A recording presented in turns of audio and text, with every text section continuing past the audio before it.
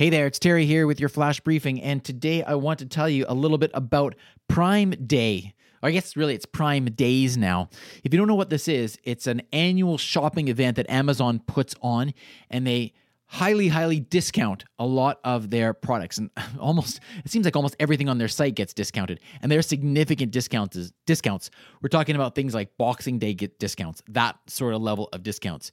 And so typically it's during the summer, but with everything that was going on with COVID, Amazon delayed the Prime Day event, and they just announced when that is. And it's happening October 13th to 14th.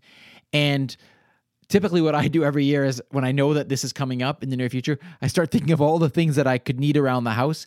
And in particular, if you need any Lexi devices or any smart home stuff, typically there are huge savings on those sorts of devices.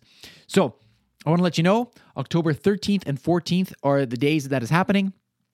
If you go to alexaincanada.ca/Prime Day, you will find the link that will take you directly to the Amazon Prime Day homepage, if you will. That is an affiliate link as usual. And if you choose to use it, then thank you very much. I do get a small commission on anything that you purchase, and I really appreciate it. That, of course, goes to support the Lexi brand and Lexi in Canada and all that stuff that I'm doing. So thank you very much for that.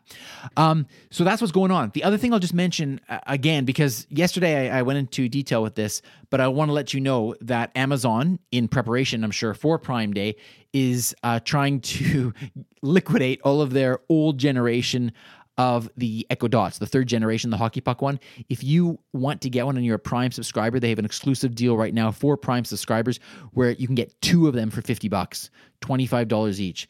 And that will be on sale until October 5th. At least that's what it says on the website for now. So if you want to take advantage of that, again, alexaincanada.ca/Amazon. All right, I think that's it for today. Lots more news coming up in the next little while, so stay tuned for that, and I will talk to you again tomorrow. Briefcast.fm